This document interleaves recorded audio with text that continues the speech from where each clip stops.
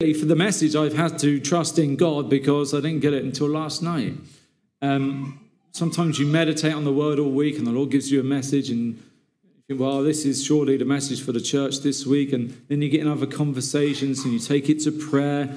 And the Lord kept saying to me, don't worry, James, just trust. Just trust me. Trust me. So I'm trusting him. Amen? So this morning's message is called Trust in God.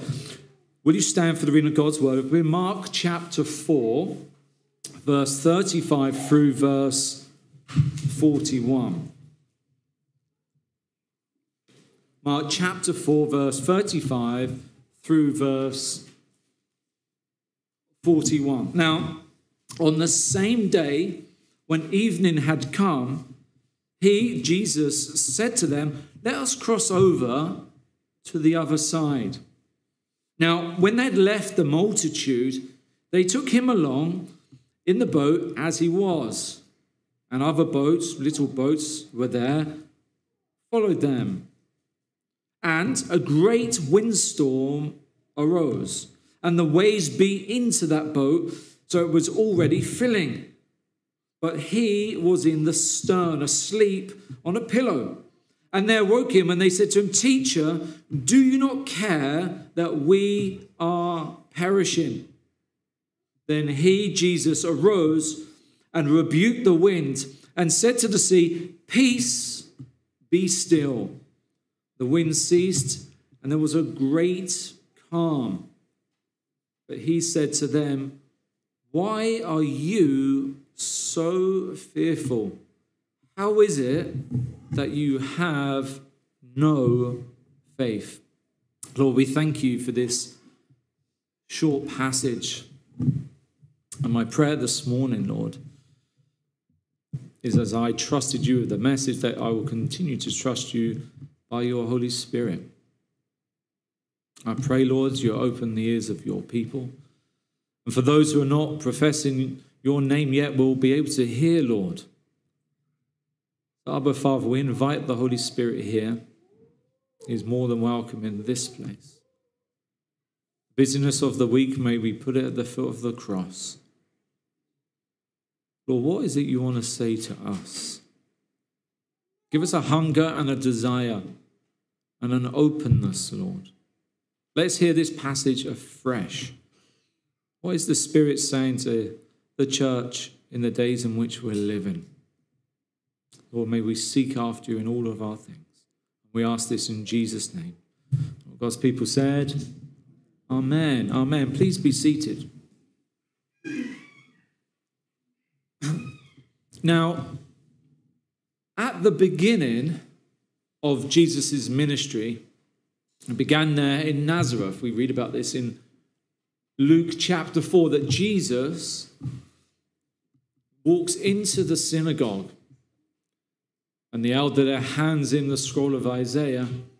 And Jesus turns to that famous passage and he reads about the Spirit of the Lord is upon him. This is one of the lines which he says. He says, He, God, has sent me to heal the brokenhearted and to proclaim liberty to the captives. Let me say that again. Jesus is saying that God has sent him to heal the brokenhearted and to proclaim liberty to the captive. This is a part of the messianic mission of Jesus of Nazareth.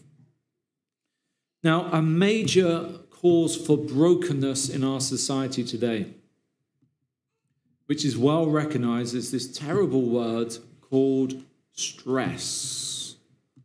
Stress, okay? Oh, let me ask you, have you ever been stressed? I ask you, when was the last time that you were stressed? This morning, maybe. I don't know. Were you stressed this morning about something? Now, according to the American Institute of Stress, I wonder if it's stressful to work there. Listen to this. 120,000 people die each year with work-related stress. 120,000 people die of stress. Now, what exactly is stress? I mean, you might say it's your children. You might say it's your mum. You might say whatever it is, your dog, your family, your work situation.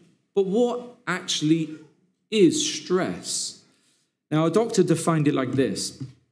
And it's so interesting. He said, it's the wear and tear of the personality being pulled out, being fragmented. It's the wear and tear of the personality, which, if uncorrected, can result in physical or mental breakdown. I'm going to read that again because it's so powerful. Stress is the wear and tear of the personality, your person, which, if uncorrected, can result in physical breakdown or a mental breakdown. Now, another doctor put it like this. He measures it in terms of units. This is somebody who deals with stress, okay? Simply to put it like this, a little change is good, too much change too fast is bad, okay? This is how he's going to measure it, okay?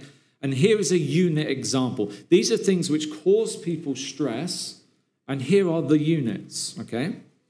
A death of a loved one creates 100 units. Divorce, 73 units. Pregnancy, 40 units, all you new mums. Moving home, 25 units. Christmas, 12 units. That's a lot of stress, okay? Now, the doctor concluded this. No one can handle more than 300 units of stress in a 12-month period without suffering physical or emotional breakdown during the next 2 years, if this is unaddressed. So you can have stress now, you could have lost a loved one, and it can come back to bite you a year later or 2 years later. Now, I can say this, I openly admit this here, I didn't really feel the effects of my father's death till much later. Why was that? Well, that year, if you remember, it was 2020, it was lockdown. Christmas was coming up. I just got married, no disrespect, Charles, but it's stressful. My dad had passed away, and it really caught up with much later. We can keep going, and it's that great British thing, and it's stiff upper lip, just keep going. But eventually, there could be emotional or physical breakdown. So let me ask you, please don't tell me though, how stressed do you feel on a week-to-week basis? How much stress do you feel in your life? Now listen, all of this, which I've just laid down, is purely from a human perspective. Okay? This is what Jesus said. All things are possible with God. With God, all things are possible. Amen? If we remain in God and in the Holy Spirit. Okay? So, will you turn with me to Matthew chapter 11?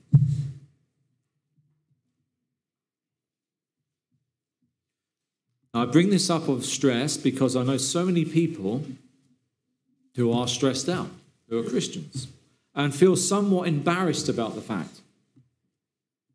They should be trusting in God and they should be turning up to church, or rather smiling, which people tend to do until you get a phone call or a few conversations later on in that week. So I'm just trying to deal with the reality here. This is the problem. Here's the solution. Amen? We want solutions, yeah? Now look what Jesus says in Matthew's Gospel, chapter 11, verse 28 to 30. This is a well-known verse. So you're going to have to pay special attention because we know it so well. I'm going to read it from a slightly different translation from the NLT, okay? Jesus said this. He said, "Come to me, all you who are weary and carry heavy burdens, and I will give you rest. Take my yoke upon you. Let me teach you, because I am humble and gentle at heart, and you will find rest for your souls. For my yoke is easy to bear, and the burden I give you is light. Now, we all know this verse very well. But in this, there's three instructives, very clear instructions. First one is, come to me. The second is, take my yoke upon you, which means to be joined with me, be in communion with me. And the third one is, let me teach you. We're the students, and he is the teacher. Amen? That's the order. Okay? Now, with those three instructives comes two promises. The first is, I will give you rest, and you will find rest for your souls. I'm the one that gives you rest, if you're stressed, and you'll find rest for your soul. Now, the soul in Hebraic thinking is your whole being. Your mind, your physical body, your soul, your spirit, everything about you. But let me just say the instructions again. Jesus says, come to me. Take my yoke upon you. It's be joined with me, be yoked with me, and let me teach you. He has to become the teacher in your life. So often when people called him good teacher, after the resurrection, most people called him Lord. You see, they realized who he was. We have to have a realization of exactly whom Jesus is and his desire to teach us, okay? So today's message is called Trusting God. So let's look at our passage then in Mark chapter 4, verse 35. This is a preemptive stress release before Christmas.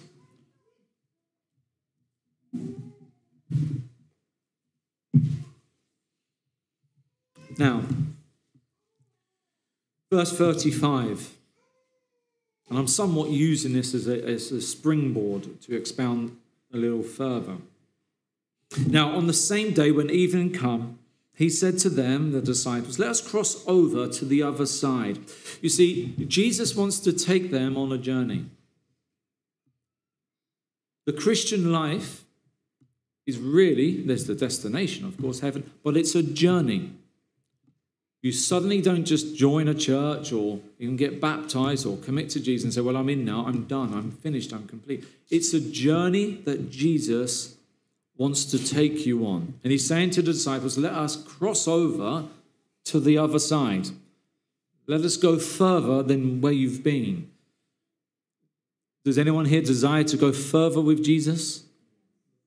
Remember the instructives. You've got to come to him. Be yoked with me, be joined with me. Let me teach you. He's saying, let me teach you.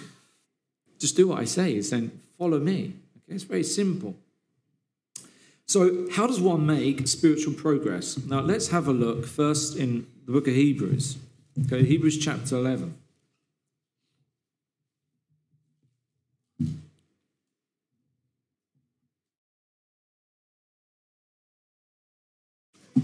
Hebrews chapter 11.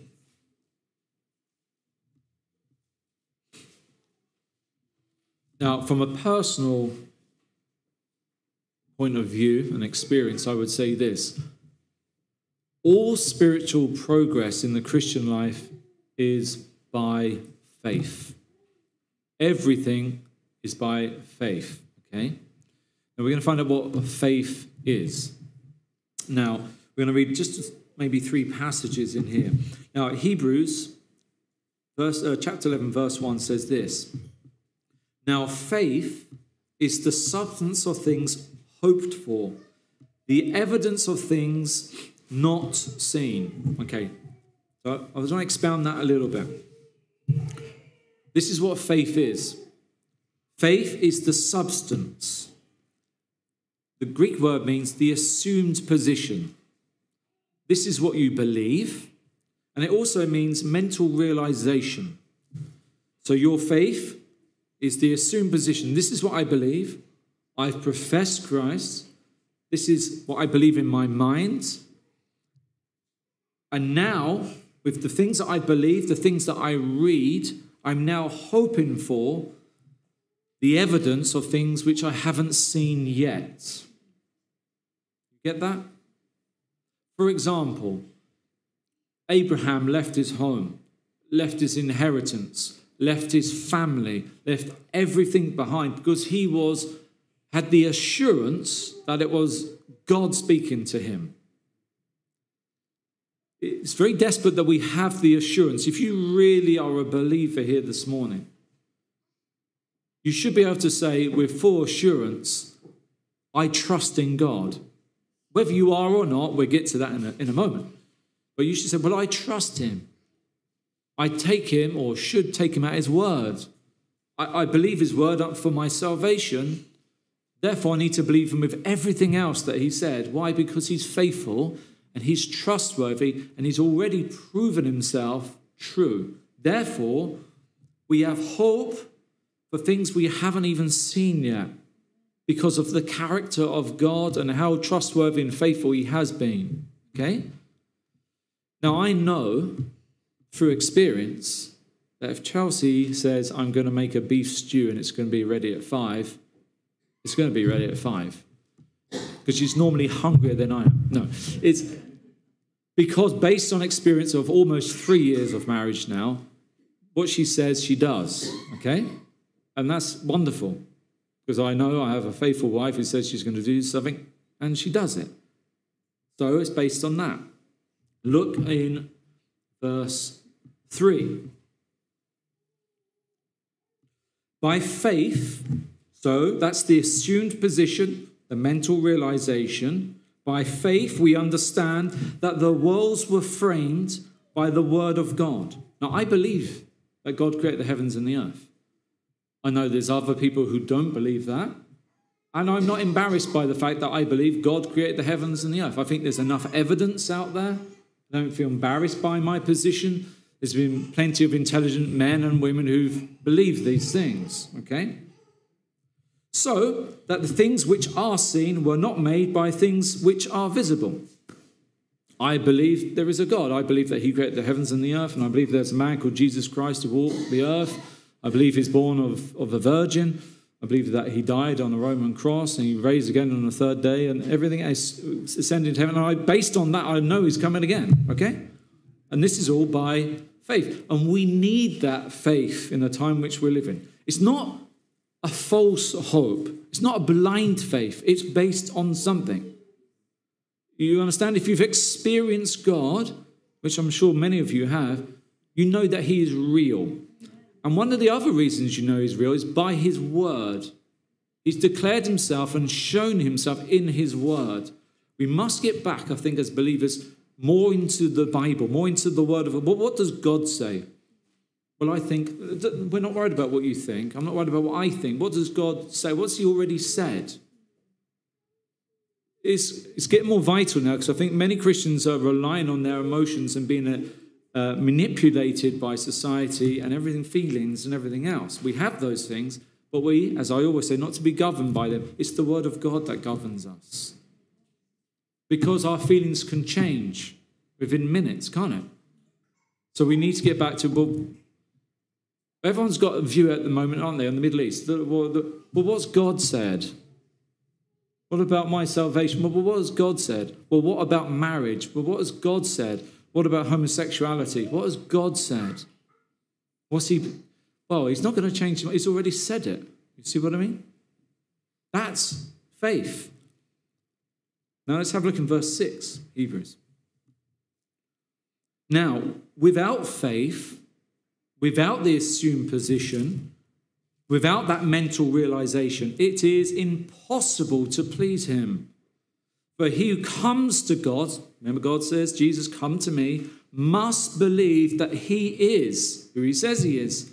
Now, he is a rewarder of those who diligently seek him. We must believe in who he says he is. If he says, I'm a God of judgment, he's a God of judgment. If he says, I'm a God of righteousness, he's a God of righteousness. He said, I'm going to judge the heavens and the earth. He's going to judge the heavens and the earth based on his word. And the wonderful thing is about our assumed position is that God doesn't change. He remains the same. There's stability there in our lives. But what does God say? And you're not going to move his opinion, by the way. You can cry, you can shout, you can jump up and down, as my dad used to say, and cry about it. My dad never changed his mind. Did he, Mum? And neither does God, okay? And you can do anything. But in my house, Dad's word was final. That was it. And God's word is final. Amen?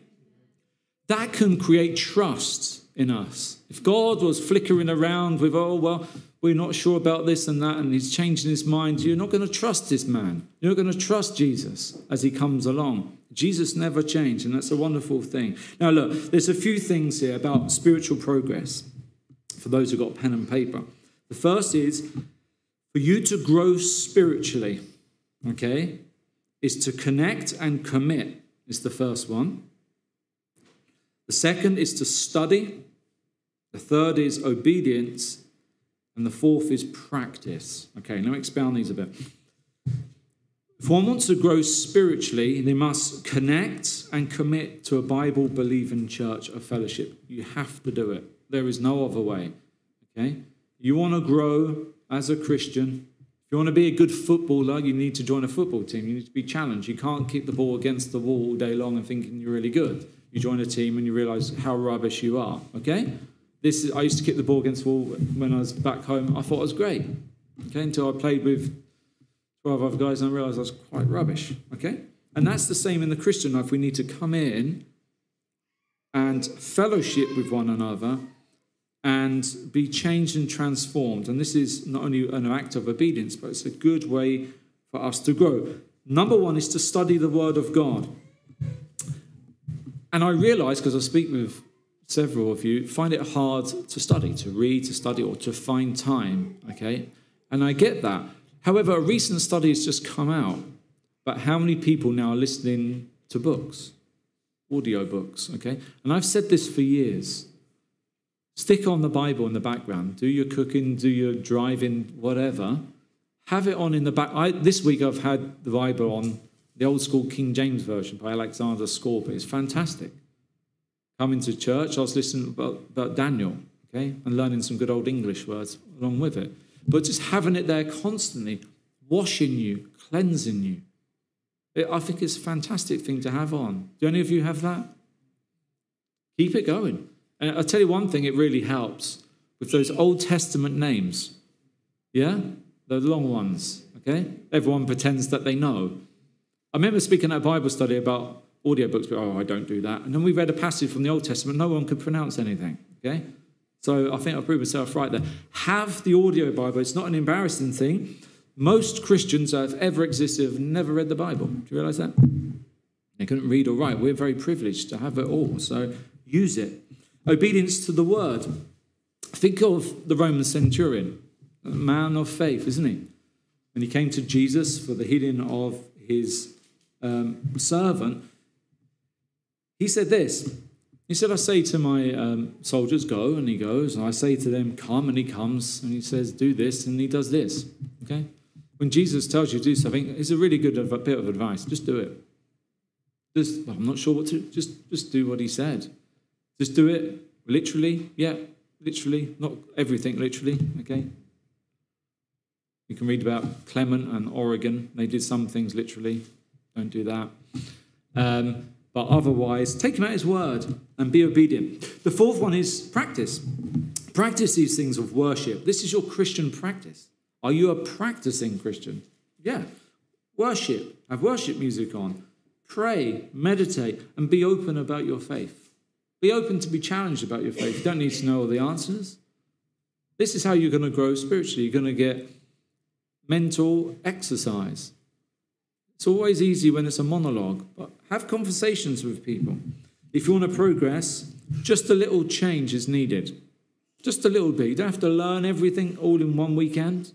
Just a little change, no stress, just those 3 instructives.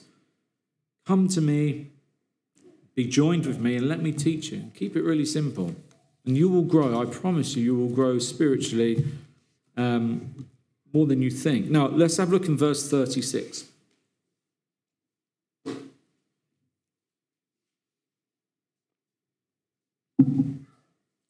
Now, when they left the multitude, they took him along in the boat as he was, and other little boats were also with him. Now, one thing is this. if you desire to go further in your spiritual walk and trust in God, you're going to have to leave some of the multitudes behind. Okay? Unfortunate, but there's a multitude of Christians, professing Christians, who just don't believe, and they will not go along with you, and they will not encourage you and edify you. The disciples here had left the multitude. And I'll say there's a multitude of Christians who have left Christ. There's a multitude of professing Christians who have left the truth of the word of God and fallen for the lie. And I don't take any delight in any of this, but it's just a fact. I was listening to the Archbishop of our state church, completely fallen for the lie, and he's taken loads of people with him. Complete disobedience. And that is, unfortunately, the multitude. The cost of discipleship has been stated by Jesus. Let's have a look in Luke chapter 9.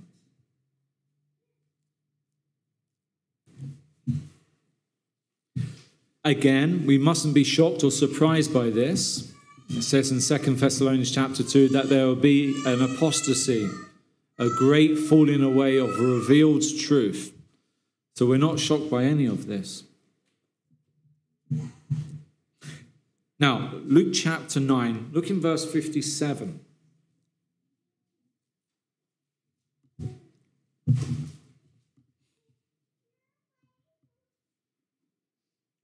Now, it happened, verse 57, as they journeyed on the road, notice it's a journey again, that someone said to Jesus, Lord, I will follow you wherever you go. Has anyone ever said this? Oh, okay, it's gone very quiet. Did you do it? 58.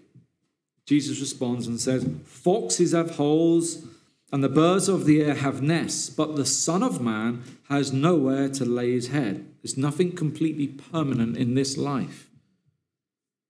Then he said to another, follow me. That's the instruction, very simple. But he said, Lord, let me first go and bury my father.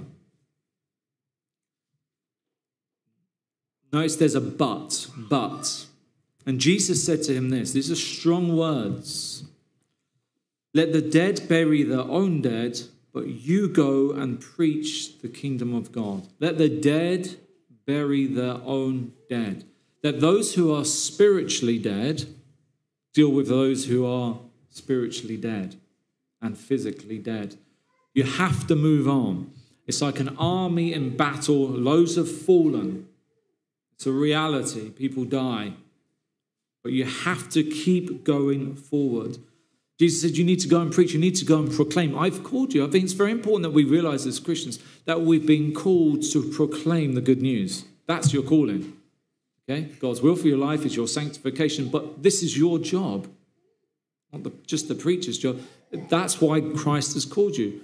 He's given us ways how to live and everything else. We understand that. But your primary calling now from Christ is to proclaim the good news. That should be on our minds and our hearts. The first thing that we wake up, is it? I don't know. Is it on your mind continuously? That's a good thing. Let it go on in your mind. Be thinking about the gospel all the time. And another also said, verse 61, Lord, I will follow you, but. Here comes the other but. And there's several buts, okay? Let me first go and bid them farewell who are at my house. And this all seems reasonable. But Jesus said to him, no one having put his hand to the plow and looking back is fit for the kingdom of God. Jesus is telling you to go. You go now. You get the urgency he's putting on here. No one looking back is fit for the kingdom of God. When you've come in to the knowledge of God and you've made the decision to follow Jesus, there's no turning back. It's absolutely disastrous and dangerous to do that. We've already made our commitment. It's onward Christian soldier from then on, you see? Now, you remember the story of Sodom. You remember the story of Sodom? The angels come in and they free Lot from this place of, the story of Sodom and Gomorrah in Genesis chapter 19. The instruction was not to look back. You remember? Lot didn't look back and he survived. However, his wife looked back and she perished. It was a clear instruction not to do this. And Jesus is saying a similar thing. No one having put his hand to the plow. There's work to be done. Okay? If anyone looking back, those are not fit for the kingdom of God. And I think one of the dangerous things is this. This is my own opinion. Disagree and still get to heaven. I don't believe in once saved, always saved. I know several of you who believe that. I don't believe that. I think you're saved and you have a saving faith in Christ, but you have to go on. Everything is in the present continuous tense. You have to carry on believing. You have to carry on being faithful. You have to follow him. Can you lose your salvation? No. But can you walk away from it? Yes. And several people have walked away from their salvation. And I know it's the Calvinists that say, well, they were never saved in the first place. Nonsense. Absolute nonsense. Don't believe it. And the danger of this is that those people who put their hand to plow say, it doesn't matter if I turn back. I'll be all right. Once saved, always saved. I'm okay, Jack. I'll be all right. Really? I think that goes completely contrary to the word of God and the essence of what Jesus taught. Jesus said, he who endures to the end shall be saved. I look forward to the YouTube messages. The normal Christian life is a spirit-filled, spirit-led life. There's nothing normal about it, is it? There's nothing normal about the Christian life. It's supernatural. I think it's super exciting, personally. I think it's nothing more exciting that I've ever done in my entire life, and I've done some exciting things.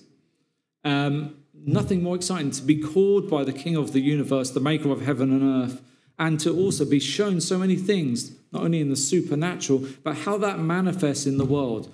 How the Lord has experienced the world himself and he can relate to us. That's mind-boggling, isn't it? I mean, how's it been since your Christian walk?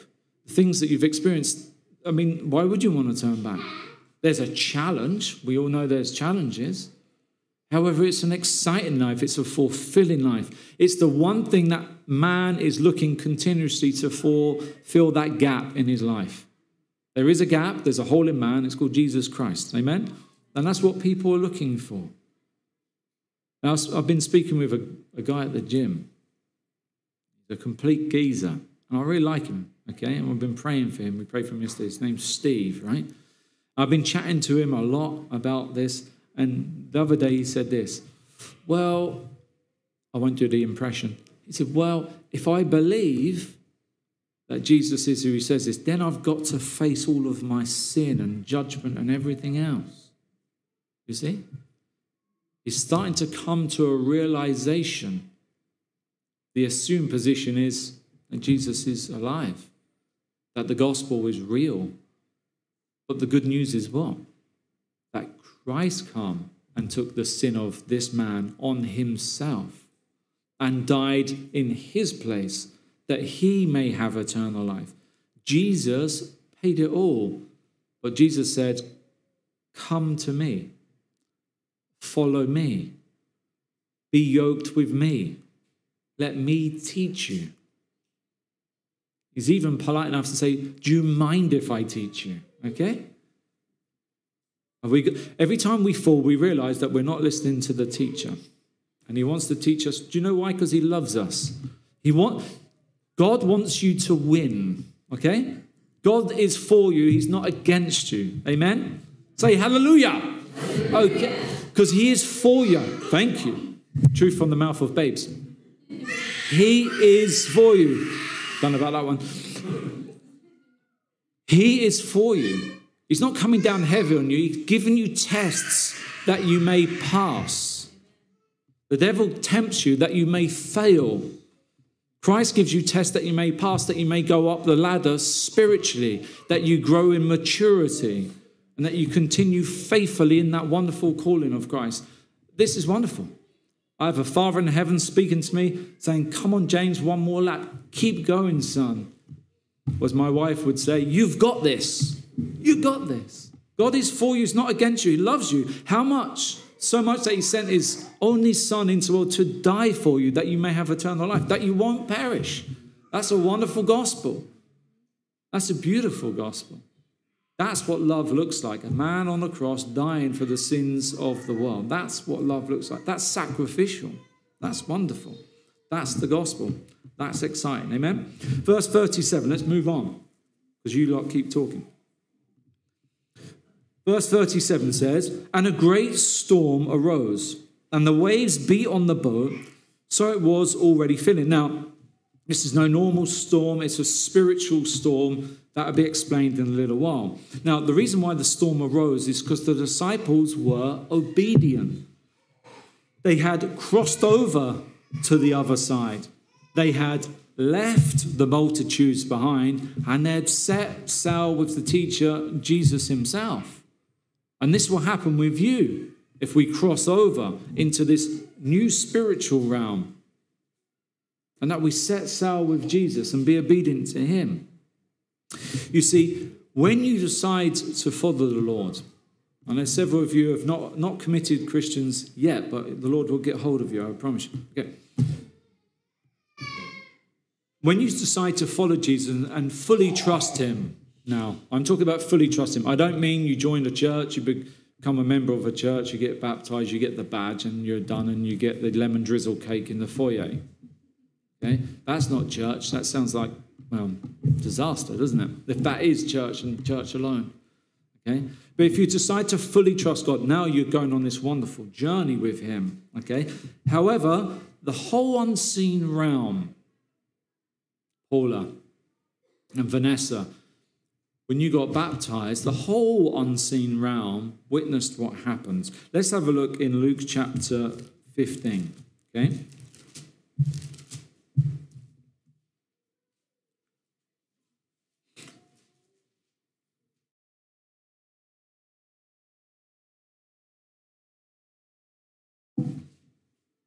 This is what caused the storm. When you decide to put your full trust in Jesus Christ, this causes a storm in your workplace, your family, everything else. You know that. Even in your own life, it will cause a storm. If you fully trust. If you don't, you ain't going to see much. Luke chapter 15, verse 7, it says this: "I say to you that likewise there will be more joy in heaven over one sinner who repents than over the 99 just persons who have no need to repent."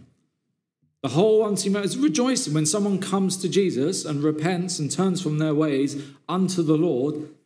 All of the heavens rejoice. But also, the supernatural unseen realm of the demonic is very aware. Turn with me to Acts chapter 19. I just want to show you just two examples. Because the heavens know what's going on, and the demonic realm knows what's going on as well. You see, one man that always fascinates me is the Apostle Paul, who was completely on the wrong side. He was the persecutor of the church. He was the one bringing them in chains. He is the one killing them and approving of those who killed them. And then the Lord literally knocks him off his horse, okay? And he has that assumed position and realization of whom Jesus Christ is. And he couldn't believe it. "I've been sinning against you." Jesus said, "Why are you fighting against me?" He had no idea. "Why are you persecuting me?" So he is sold out. The Apostle Paul is completely sold out. Verse 11 of Acts 19, it says this: "Now, God worked unusual miracles by the hands of Paul." Why? Because he can trust Paul. Because Paul has been yoked solidly with Jesus. So that even the handkerchief of the aprons were brought from the body to the sick, and the disease left them, and evil spirits went out of them. But then some of the traveling Jewish exorcists took it upon themselves to call on the name of the Lord Jesus, over whom had evil spirits, saying, "We exorcise you by the Jesus whom Paul preaches." So they're not real believers. They're just using Jesus, the name Jesus, as a mantra. How many people do that today? "Oh, well, we heard Jesus does stuff, well, we'll use him as a mantra." Also, verse 14, there were 7 sons of Sceva, a Jewish chief priest, who did so. And the evil spirits answered and said this, okay? Jesus I know, and Paul I know. But who are you? Who are you?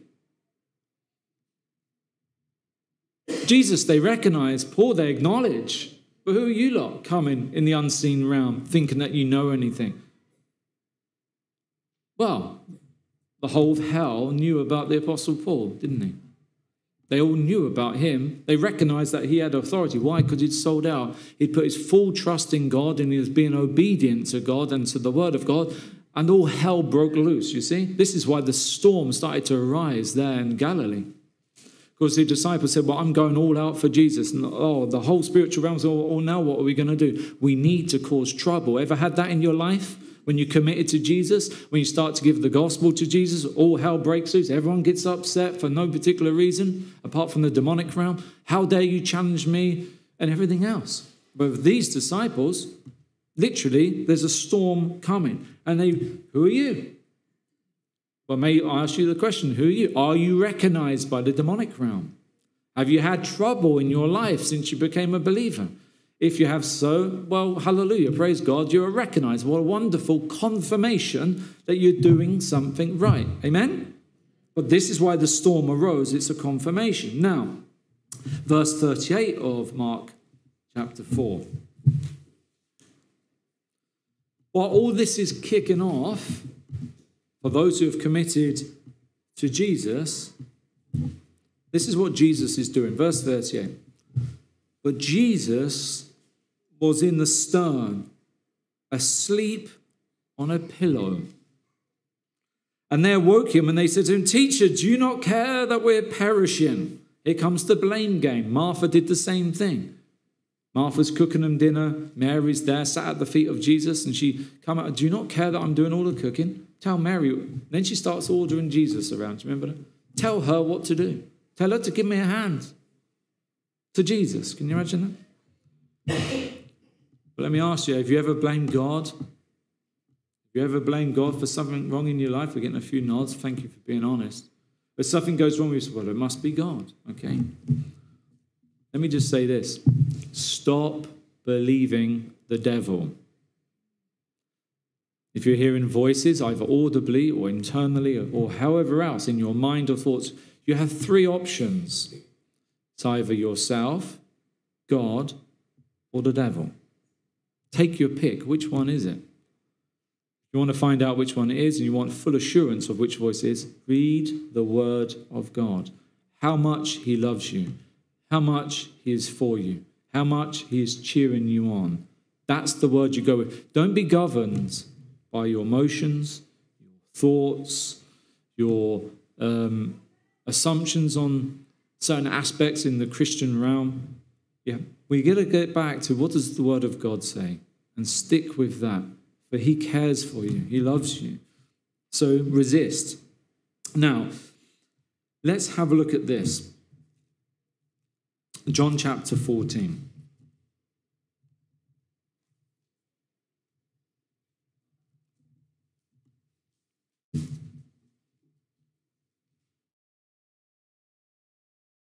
By the way, this is an easy way to get deliverance, either in your mind, mentally, or spiritually, just by reading and washing yourself with the word of God. What does God say? It was Dr. Martin Lloyd-Jones. He had a man who came for deliverance in the 60s. He kept going back and forth to this doctor. And in the end, the doctor, Christian minister, said to him, why do you keep believing the devil? Trust in God. Then he got on a train and went off. Never spoke to him again. Trust in what God has said. Jesus says this, John 14, verse 1. Let not your heart be troubled. You believe in God, believe also in me. The old translation says this, go on believing in God and go on believing in me. You've seen the things that I do when I've been with you. You've seen what I've done. Why are you not believing? Again, it's the continuous present tense in the Greek. Keep believing, keep trusting, keep believing in my word. You see, when other things and traditions come along in the Christian realm, it makes God's word null and void. You start trusting in other things and ceremonies and patterns and everything else. God's not so much bothered by tradition. It's only when those traditions step on the toes of God, making his word null and void, as he said to the Pharisees. We have to get back to the word, because it's the word that gives life. Amen? Now, verse 39 says, now Jesus arose and he rebuked the wind and said to the sea, peace, be still. And the wind ceased and there was a great calm. The Greek literally says this, be muzzled, be gagged. He's not talking to the storm, he's speaking to the demon that's causing the storm. It's exactly what the Greek is doing. If you follow the passage, the boat ends up in Gadara, and you have the demon-possessed men of Gadara, and Jesus deals with it. See, God sees the whole picture. You just see a little part of it. Jesus is taking these disciples over to the other side. And he's going to teach them the ministry of deliverance. You've got a man over there who's demon-possessed. The demonic realm can't understand what's going on there. Oh no, panic stations, let's cause a storm. It's rocked their boat quite literally. They turn around to their teacher, start accusing him. You don't even care about us. Jesus is saying once again, will you let me teach you? Will you hold in the storm and trust in me? Or will you trust in God? Maybe when things kick off in your life, God is trying to show you something. Think about it in the moment. But what is God saying to me at this time? Why am I reacting this way? Why am I accusing God of something? What is God showing? Maybe he's asking me to slow down. Maybe he's asking me to trust him more, be in his word more. Maybe he's building me up. You see? God thinks in very different ways to us, and his ways are not our ways. But he's teaching you and training you. Amen? Now, verse 40, it says this. Why are you so fearful? How is it you have no faith? Turn with me to Psalm 56. You've been very patient. We're getting there.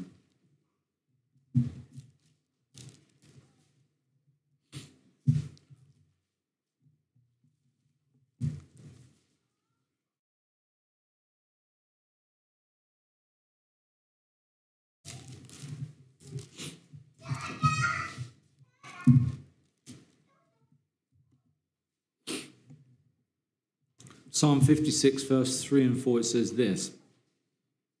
King David said, when I am afraid, I will put my trust in you. I will trust in you. In God, I will praise his word. God's already given his word. He's going to praise that. In God, I have put my trust. Past tense. I've already put my trust in him. He's fully sold out for God. I will not fear. What can flesh do to me, says David? Well, the worst thing that flesh can do is kill you. So what? Then what? You'll be present with Christ forevermore. Verse 12. Vows made to you are binding upon me, O God. This is a wonderful thing. He's yoked with God. I will render praises to you. Why? Why is he so sold out for God? For you have delivered my soul from death. You have delivered everything about me from death unto life. Have you not kept my feet from falling? May I walk before God in the light of the living. He recognizes God as his Savior. He's put his full trust in him. What does man put his trust in today? What does man put his trust in? The Bible is saying, trust in God. Trust in God. It's a repeated phrase. The cure for fear is faith. Trusting in God. Now, to conclude, let's have a look. Verse 41.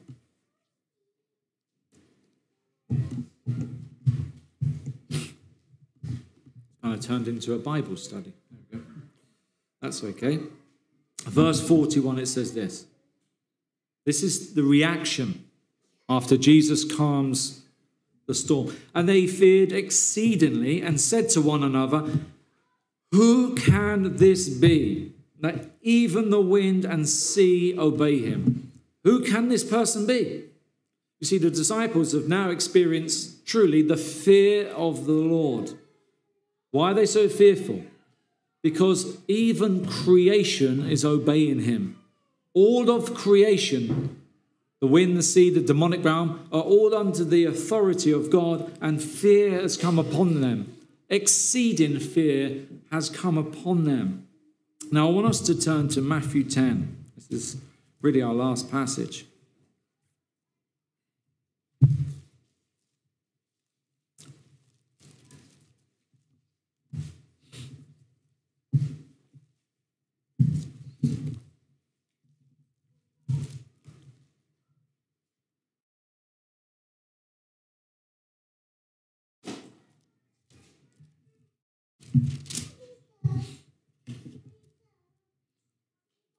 Now, Matthew chapter 10, verse 27.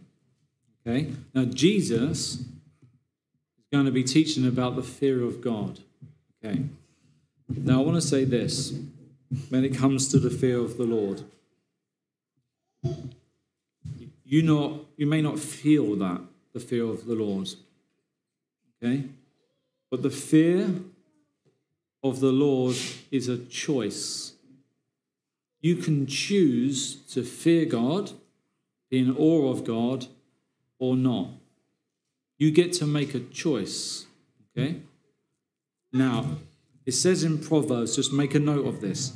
Proverbs chapter 1 says this, verse 29, because there's judgment coming on, because they hated knowledge and did not choose the fear of the Lord.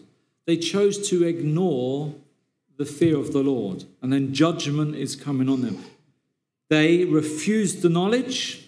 They accept, okay, well, this is what God has said, but I'm going to refuse it, and I'm going to choose not to fear God, is what the people were saying there. And because they hated it, they chose and did not choose to fear. You have to choose. You have to make a choice. Now, God has laid down what he's going to do in his word. Now, God is a judge and is a righteous judge. And he is going to judge the living and the dead. The word of God declares it. And you need to make a judgment in your life. What am I going to do about this? Yes, God is loving. Yes, God sent his son. Yes, God has best intentions for you. But he's a God of justice. And a just judge must judge rightly.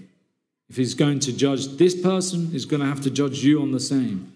He's offered a salvation plan, but if you reject the knowledge, he's still going to have to judge you. You see what I mean?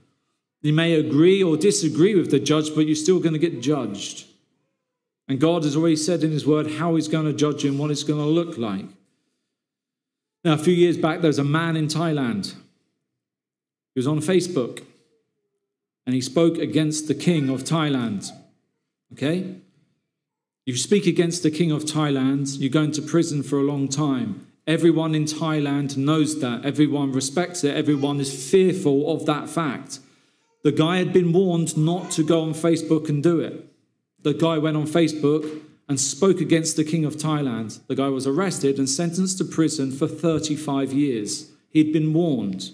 You may not like the judgment. You may think it's too harsh. But you're not the king of Thailand, are you?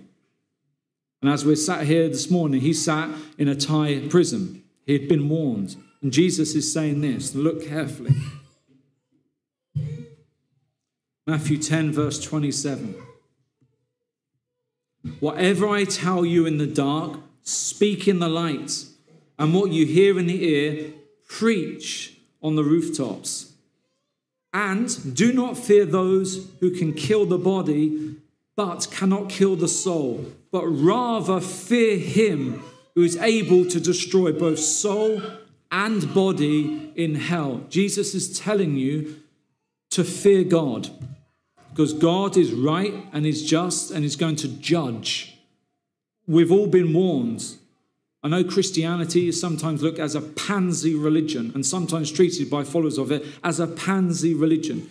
Well, when I look at religions like Judaism or Islam or Hinduism, that does not fear me. The God of Abraham and Isaac and Jacob is the one I'm fearful of. And there's so many Christians who are pouncing about in their Christian walk, thinking it's all love and biscuits and God's just going to forgive us in the end and it's all nicey Christianity. Jesus is saying, fear God. Do not fear the man who's going to kill your body, but fear the one who can throw both body and soul in hell. Now, you may not like what God has done in your life. You may not like where some of the people in your life have gone, but he's not going to change, and you've been warned. And Jesus, the Son of God, who came to die in your place, is warning you. If you do not change your ways, you do not trust in God, you will be judged by God. And he's laid everything down. Do you know what it is? It's all grace. He's saying, this is all great. I've done it all for you. Come to me. This is your escape. This is your salvation plan. Follow me. Trust in me. Learn from me. I am the teacher. You're not. You're even hardly students. But he's saying, I am the salvation. I am the way, the truth, and the life. And no one is coming to the Father except by judgment through him. He is saying, fear God. Fear God. And us Christians need to learn that fear of the Lord again. How do we do it? By choosing. Many choose not to follow or fear the Lord. They don't choose it. They say, no, me first, me, myself, and I. I'm going to do what I like. And I'm talking about the Christians, because judgment begins in the house of the Lord. And we're high time that we start paying attention in our Christian walk, me included, of the fear of the Lord, because he is just. You think anything going on in the Middle East is above his understanding and judgment? You're wrong. Won't the judge of all the earth do right? Yes, he will. And do you know how he's going to do it? By his word. He said what he meant, and he meant what he said. We need to get back to that. Now, the summary is this. I'm going to finish with this. Well, let's have a look. Let's try and end it on a higher note. Verse 29 says, are 2 sparrows sold for a copper coin? And not one of them falls to the ground apart from your Father's will. Nothing happens without God allowing it. But the very hairs on your head are numbered. Do not fear, therefore, for you are more valuable than sparrows in Christ. Outside of Christ, you're in a dangerous position. In Christ, you have everything, eternal life and glory. Outside, you're in a dark and dangerous place. The summary is this: the Christian life is a journey. And man is trying to cheapen that journey, trying to water down the gospel and trying to make Christianity look silly and ridiculous. And I must admit, it is looking silly and ridiculous in many of the churches I look at, because they're not preaching the fear of the Lord and judgment. They're blind leaders of the blind, and both will fall in a ditch. There's storms, they're going to come, but Jesus is with you in the boat. You understand? Jesus is saying, trust me, trust God, take me at my word, take me at my word. No more playing around. He's saying, trust in God, trust in me also, he's saying. Believe what is written, and you can't change what's gone in the past. You cannot do anything about it, but you can do something about your own life, about your own salvation and your own Christian walk, beginning today. Will you trust God? Will you take him at his word? Let's pray.